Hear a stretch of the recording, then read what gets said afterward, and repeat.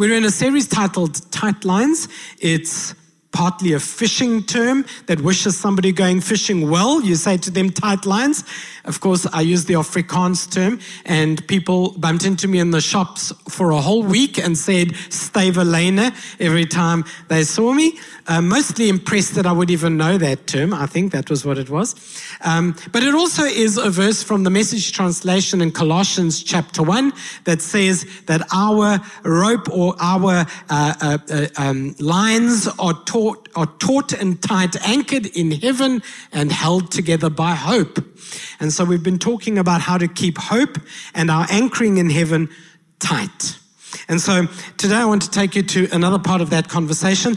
Just to give you feedback, I thoroughly enjoyed being in London and the UK over the last week. It was excellent. Met a whole lot of people I'm inviting to preach here and sing here next year. I think it's going to be amazing. Plus, it was fall, autumn, so I have an obsession with autumn colors. So I took many photos of many leaves. I even tried to bring some leaves back like a child. But mostly the whole Alpha experience was really excellent. Today, I want to talk to you about how important it is for you to tie the knot.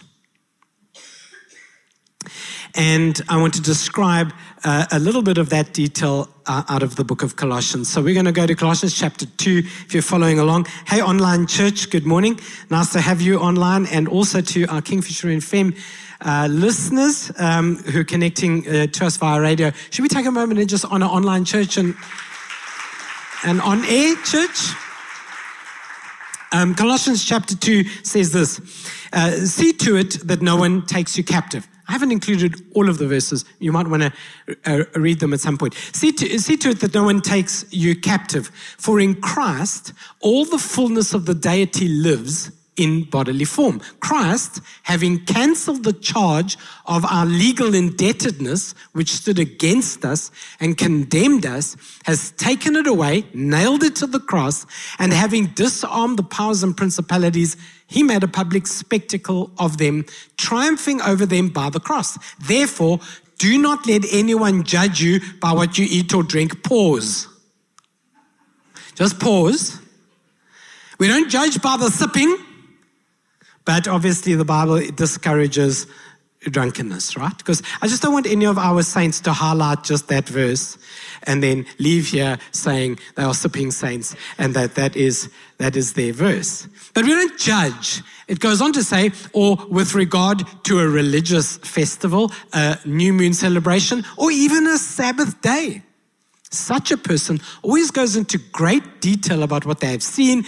They are puffed up with idle notions by their unspiritual minds. And here it is, they have lost connection with the head, from whom the whole body is supported and held together by its ligaments and sinews, grows as God causes it to grow.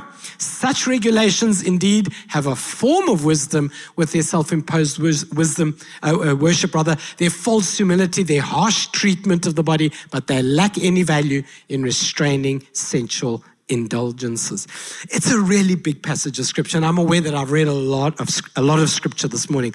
But I want to talk to you today about this idea of being connected to the head, staying connected, and that term, a form of wisdom or a form of godliness. Do you know, all of us have a shape, right? And I don't mean that a physical shape. I used to be the first guy who used to joke that I want to be in shape and that round is a shape and that I was successfully therefore in that shape. I used to make that joke. But actually, the Bible talks about our shape being a spiritual condition. In other words, you can measure your physical dimensions, your height and your weight, and you can measure characteristics like the color of your eyes and so forth. But can you measure your spiritual dimension? So spiritually, how tall are you? Spiritually, how able-bodied are you? Spiritually, what's the condition or quality of your heart? Those are all terms and qualities and conditions that the Bible says can be measured. Now, I'm not a big expert on construction, but I do love it. If I could build a little something every month, I would. And it pains everybody here because I keep trying to encourage them to build something. But I love shutter ply. I think shutter ply is heavenly. You can make furniture from it. Oh man, it's just so nice. But do you know that we use shutter ply different to the way it was originally intended? Shutter ply was designed to do exactly what it implies, to shutter something to create what's called formwork. So if you ever see construction going up with concrete, they put shutter in a box, then they pour the concrete in it, and that's shutter ply. And I want to talk to you today about allowing God to give you a spiritual shape and never have a form of godliness without any power. There's something significant in the Bible about the spiritual shape of my life that has tremendous authority, and it has nothing to do with my external shape. So there I am in London.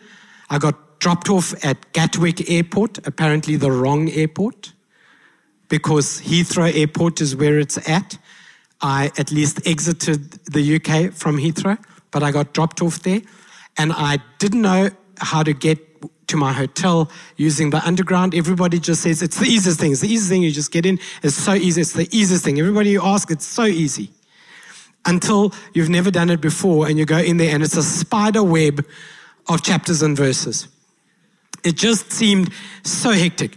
But I realized it's color-coded for people just like me. And the color I needed was yellow. The yellow one. I thought yellow sounds cheap. So I said, the gold. I thought to myself, I'll ask about the golden line. It's a gold line. It's actually called the circle line. For those of you who are from the UK or long to be there, it's called the circle line, and it's going to take me from the airport into the center of town where my hotel is. And I went to a man with a vest, and I said, "Excuse me, I would like to find the gold line." And he said, "Are you a diver?"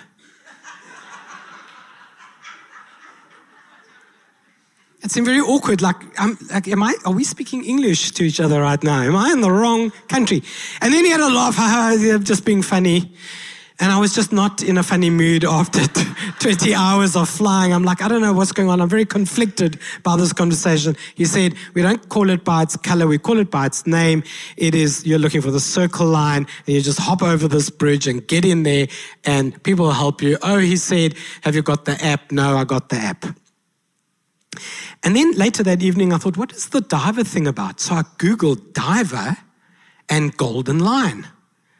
And in that moment of reading what it was, I knew I had my example for today's message. So check this out. When divers go diving in caves, because of the risk of things getting murky and messy, the first diver who explores it runs a line from the entrance to the end. They call that line the golden line. On it are little hooks every so many meters, so that any diver who follows after the first diver can hook themselves to the golden line. Then they can explore anywhere, go as far as they want, do as much as they want, stay as long as they want, but always connected to the golden line. So that if things get dirty or things get murky or things get messy, they can pull taut against the line that connects them to the golden line. The golden line gets them back from anywhere to entry. And I thought for a moment, perhaps we need to take a moment to discuss that Jesus is our golden thread. He's the one who entered this planet, murky and messy as it sometimes can be. And he drew a line from its entrance to its end. And so named himself both Alpha and Omega. And across it are the hooks of opportunity for you to join in and be connected with the head, Christ Jesus, who is our authority. And you can go anywhere you want as long as you're connected. You can go into boardrooms and make a difference. You can go into marriage and see a family raised God's way. You can go into a career that you're passionate about, or you can stay at home and let that be your calling. But whatever it is, as long as it's connected to the golden thread. And sometimes, as always is the case, things get murky and things get messy. And we should say, it doesn't matter. My line is taught against my king, the one with whom I am connected. That connection is strong. He'll always get me out again. And so today I want to talk to you about how to ensure that we have that kind of connection. That's why I said it's important to tie the knot. In fact, I wish people would tie this knot before they tie any other knot. Before you tie the knot with somebody else to go into a world of uncertainty, please tie the knot with Jesus Christ, your Lord and Savior. It doesn't matter how fancy the person is you're connected to. They could take you and get you lost if you're not connected to Jesus Christ. It's such an important idea that we have some kind of sense of a connection toward a future. This idea of the form or shape in which God wants us to take is not new. It's in the Bible from the very beginning. I was amazed, for instance, so let's subtitle this, how to be in top form, right? And how to be connected to Christ. I was amazed at how much the term form comes up in the Bible. Genesis chapter 1, the earth was formless and empty, and darkness was over the surface of the deep. Isn't it interesting that God starts with something that's got no form, and then he gives it a form? Can you say amen to that? In fact, I even did, how's this for research? I had a lot of time to research for you today. The etymology, the root word of the word form. I was amazed. You know, the word formula is a system or structure that helps give something formless a form. You need a formula. Things are empty and dark because you don't have a formula. And I think that Jesus gives us the formula, the equation. So we'll talk a little bit about that. It says, and the Spirit of God hovered over the waters, and the Lord God formed, once again, a man from the dust of the ground, breathed into his nostrils, and man became a living creature. We've been formed all along. The earth is formed. It's not chaotic. You're formed. You run on a formula. It's not chaotic. Galatians chapter 4 says, my dear children, for whom I am again in pains of childbirth until Christ is formed in you. So Christ is formed in you. You're being formed in the image of God. The earth is formed. It runs on a formula. Let me tell you, if things don't run on a formula, they fail. Can you say amen? And all of us have a formula. I love it when people say to me, I'm a spontaneous person. And then when you talk to them after a little while, they're spontaneous in a predictable way. They get up at a certain time, except Saturdays, because they're being spontaneous. Then they get up at 10, and on Sundays, spontaneous. They get up at 5 to make it to the 6 p.m. service. They're spontaneous. Hallelujah. That seemed to strike a chord with you. We're spontaneous, but within a formula. So here's the point. You create the formula creates your form. So if you want to change the shape of your life, you've got to change the equation that is calculating the shape of your life. You've got to put different kinds of form work so that God can pour concrete into it and make it solid. Make it solid. We're living in a dangerous world at the moment where the idea of something being solid, being formed or shaped is being judged. People say more and more these days, don't tell me, I want to work it out for myself. But when you're diving in a cave, going it alone is dangerous. And when we live in a spiritual world that can so quickly become dark, going it alone is dangerous. God did not call us to invent our own road. God called us to walk the narrow road. It has a shape. Can you say amen to it? It has a shape. Is that a clappable moment? Okay. Romans chapter 9 verse 20 says, but who are you, a human being, to talk back to God? Shall what is formed say to the one who formed it, why did you make me like this? Do you know, I've had to come to terms with that scripture. And let me tell you why. Every time somebody else's form impresses me, I want to adopt it. And every time somebody else's form or shape, the way the formula of their lives works, draws me, I judge my own. And every now and then I'm tempted to go before God and say, could you have shaped me differently? Could you have made me calmer? Could you have made me taller? I don't know. Could you have made me more of this or less of that? But the beginning of your spiritual journey is when you go before God and acknowledge, He formed me in my mother's womb.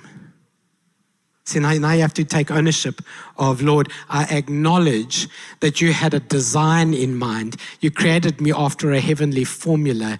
You planned my days, and I will not seek to be somebody else, but seek to be fully who you designed and created me to be. You formed me.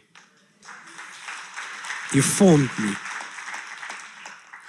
And it may be challenging to overcome the temptation of wanting to take the shape or form of something else, but you'll never be happy doing that. So I want to talk to you about how to allow God to change your shape and allow God to form you as He had intended and designed. The first idea I want to share with you is that there are invisible forces forming you all the time. Invisible forces forming you all the time. Do you know, some things are just physical things. They shape you accordingly. But spiritual things, invisible things, shape you all the more. Do you know our culture is shaping us? But it's invisible. But it's shaping us.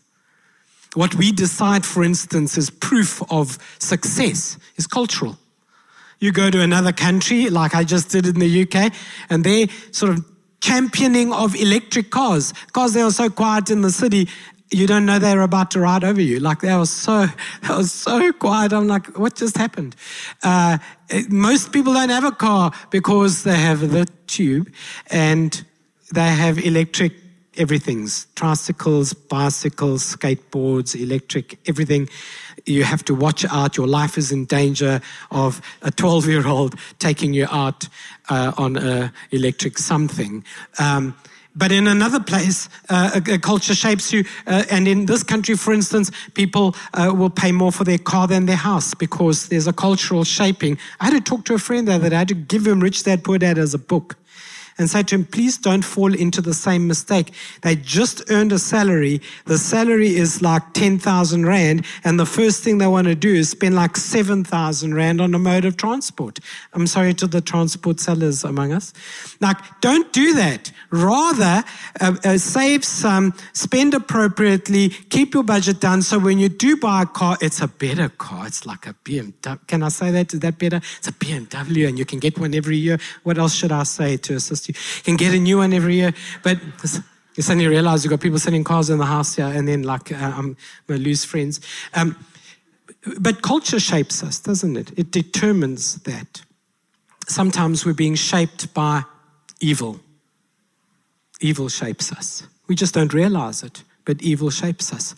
A standard of unrighteousness becomes a norm in society, and it's invisible, but it has a huge impact on how we think and what we do. Sometimes we're shaped.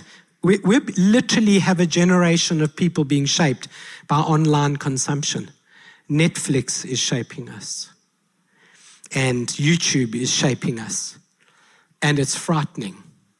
I sat next to a young lady coming back to South Africa, and it hurt my brain, that conversation. She was 17, and she must have taken 250 photos of herself, selfie, easily. This might assist you. She said, where do you come from? I said, South Africa. I said, where do you come from? She said, Essex. So apparently that's a whole other world. But here was the thing. I said, so which photo are you going to post? And she said, I didn't like any of them.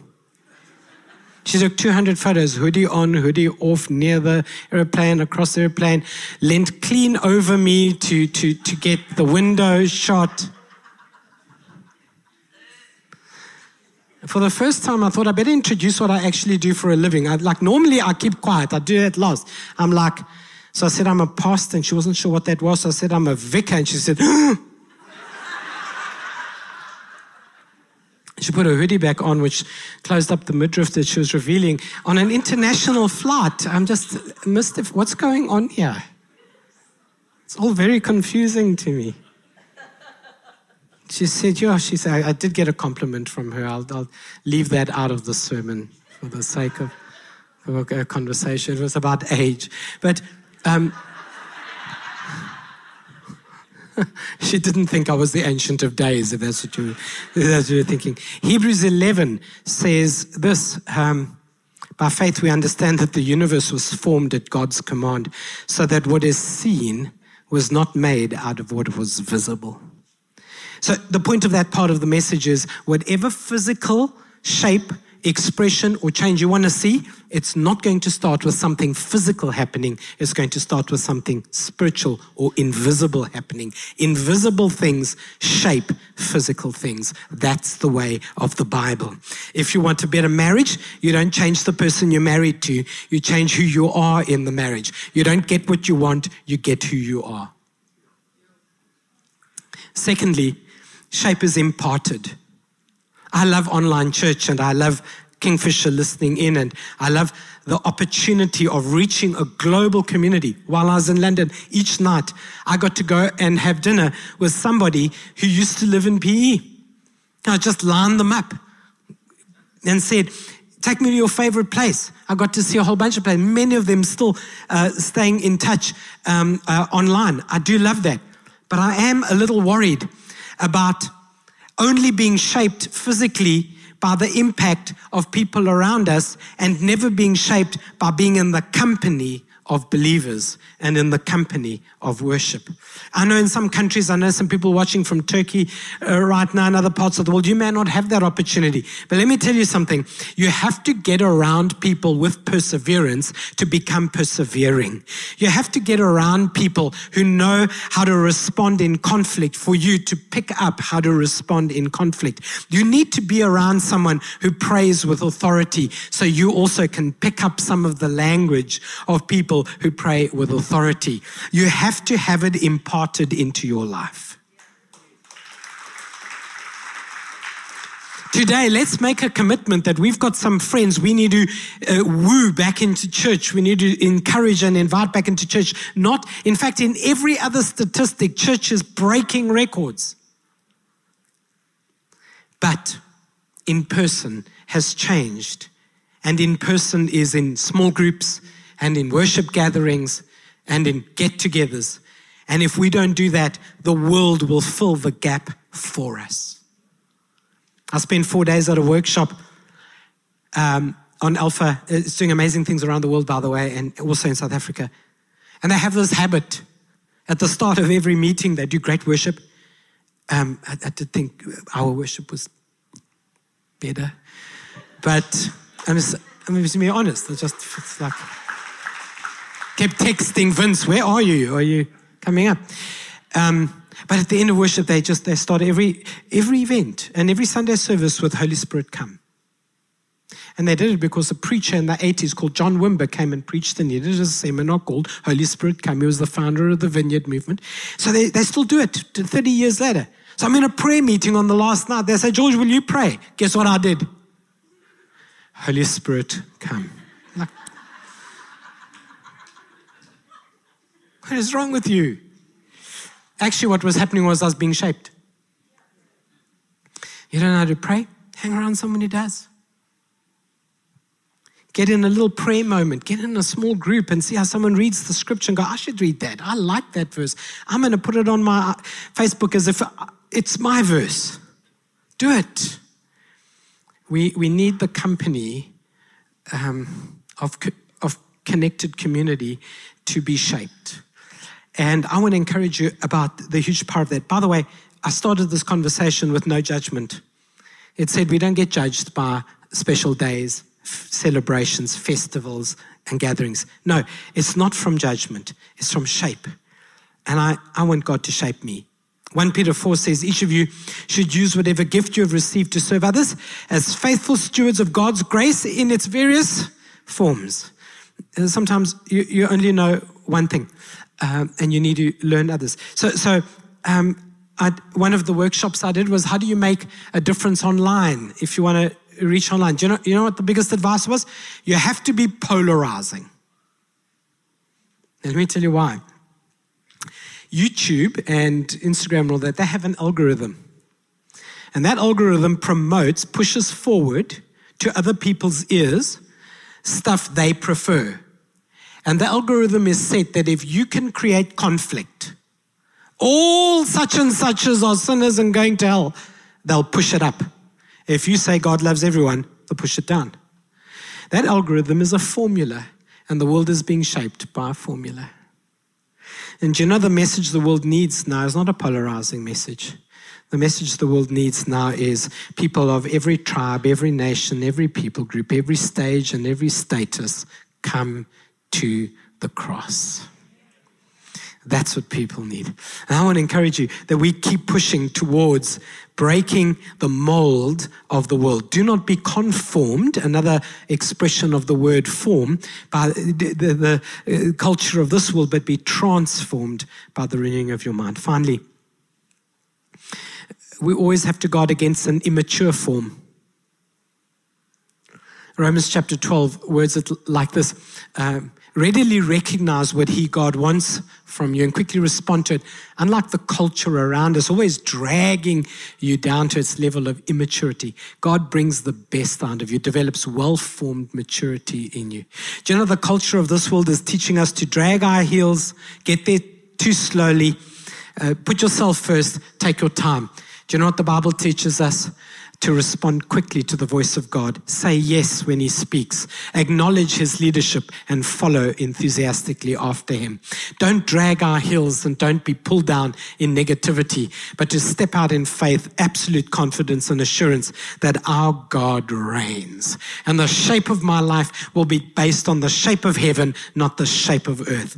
My shape must be eternal because everything on earth is temporal. It will not last. It'll be here for a season. It'll have beauty for a season, but the beauty of the Lord is everlasting, and the word of God is never failing, and heaven is eternal, and my soul is anchored by a golden thread, both to the entry and the final day. He is the Alpha and the Omega. I'll explore in life. I'll go into caves of worship, of personal exploration, even of business success. Do it all. But as long as the cable is connected to the golden cord, do everything, but keep it connected to our Father. How do you practically do that? Well, to conclude, you do it like this. I get 7 days a week, 24 hours a day, like everybody. I take some of that and I hook it to the golden thread. I have some minutes of prayer, an hour of reading. To be honest, I don't read, I have it read to me.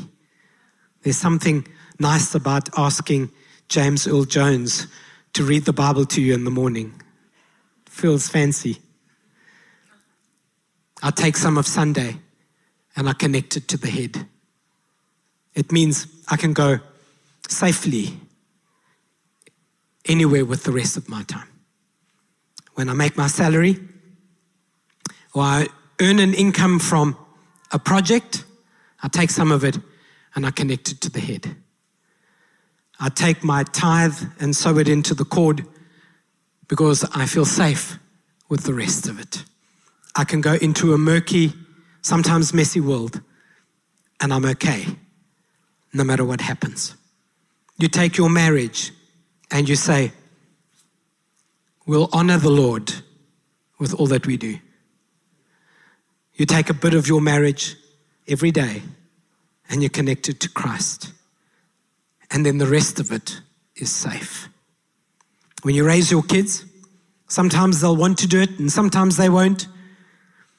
Want to have family altars, Bible reading, or come to church. Mostly the kids want to come to church more than the adults, by the way. But you take a little bit, whatever amount you need, and you connect it to the cord, and you make the rest safe. Your world feels unsafe, and it isn't possible to make the world safe. It is only possible to make you safe in an unsafe world. Stop trying to change the world. Just be somebody else in it. And watch the Lord honor your every steps and make your way prosperous. Can you say amen to that?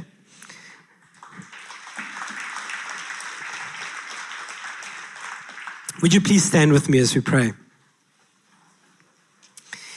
I'm looking forward to being in church again tonight. If anyone wants to double dip, we're in a conversation about how to be more spiritual with our 6 p.m. And I'd love to have you come along.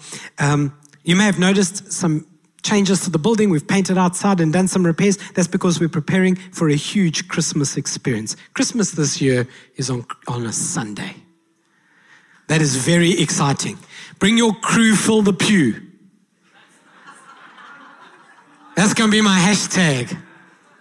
Okay, it's very Anglican.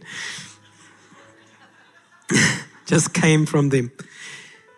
I want to pray for a moment, and I'll have 2 prayers. The one is that all of us in every area will be connected to the cord and learn to do a reliable knot. Tie the knot before you tie any other knot.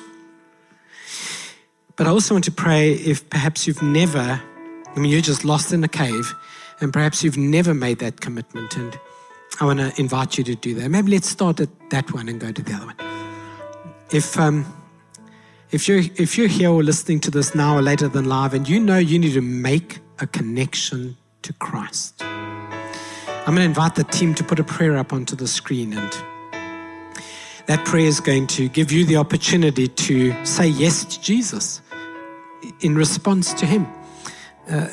Those of you in the room know that some of our team are coming forward in preparation to pray for you, anyone who would like prayer. But this first prayer is a private prayer. I'm not going to invite you to come forward. I do want you to consider praying it, though, to make the very first knot, very first connection, the most valuable one you will ever need in your life, and that is to be connected under Christ Jesus. So I'm going to pray it out loud, and you could pray it under your breath. And if you're watching online, you can pray it along with us. And if you do watch online, I hope you'll say I prayed the prayer on the comment section. And if you pray the prayer at any of our services, I'll invite you to come to the counter on the side here or the communion station, and we'll give you a free Bible if you don't have one. And we'd love to get your details so that we can only do one thing: email an invitation to you to the next Alpha, a good place to get your story straight in your faith. And that's it. We won't sign you up for anything more, and we won't ask you to hand over anything. We just encourage you to do that. Here's the prayer. It says, "Dear Jesus, you said in the Bible that whoever hears your words and believes God sent you to set me free from my debt of sin has eternal life and will not be judged, but has crossed over from death to life. I confess that I believe you and receive salvation from my sins and new life in my soul. I now cross over from death to life. Amen." And then that second prayer. Lord, would you give us the right shape spiritually? Make us spiritually taller, stronger. Clarify our sight so it's clearer and sharper. Make us wise to the shaping, invisible forces shaping of this world. Help us stay connected to the cord. Teach us that it's okay to explore, succeed, and prosper, to anchor ourselves and make a difference in the world, to enjoy its beauty and its benefits, but always connected to the golden thread, our Alpha and Omega. Teach us to do that today, we pray, in Jesus' name. And everybody said, would you give God a shout of praise and worship?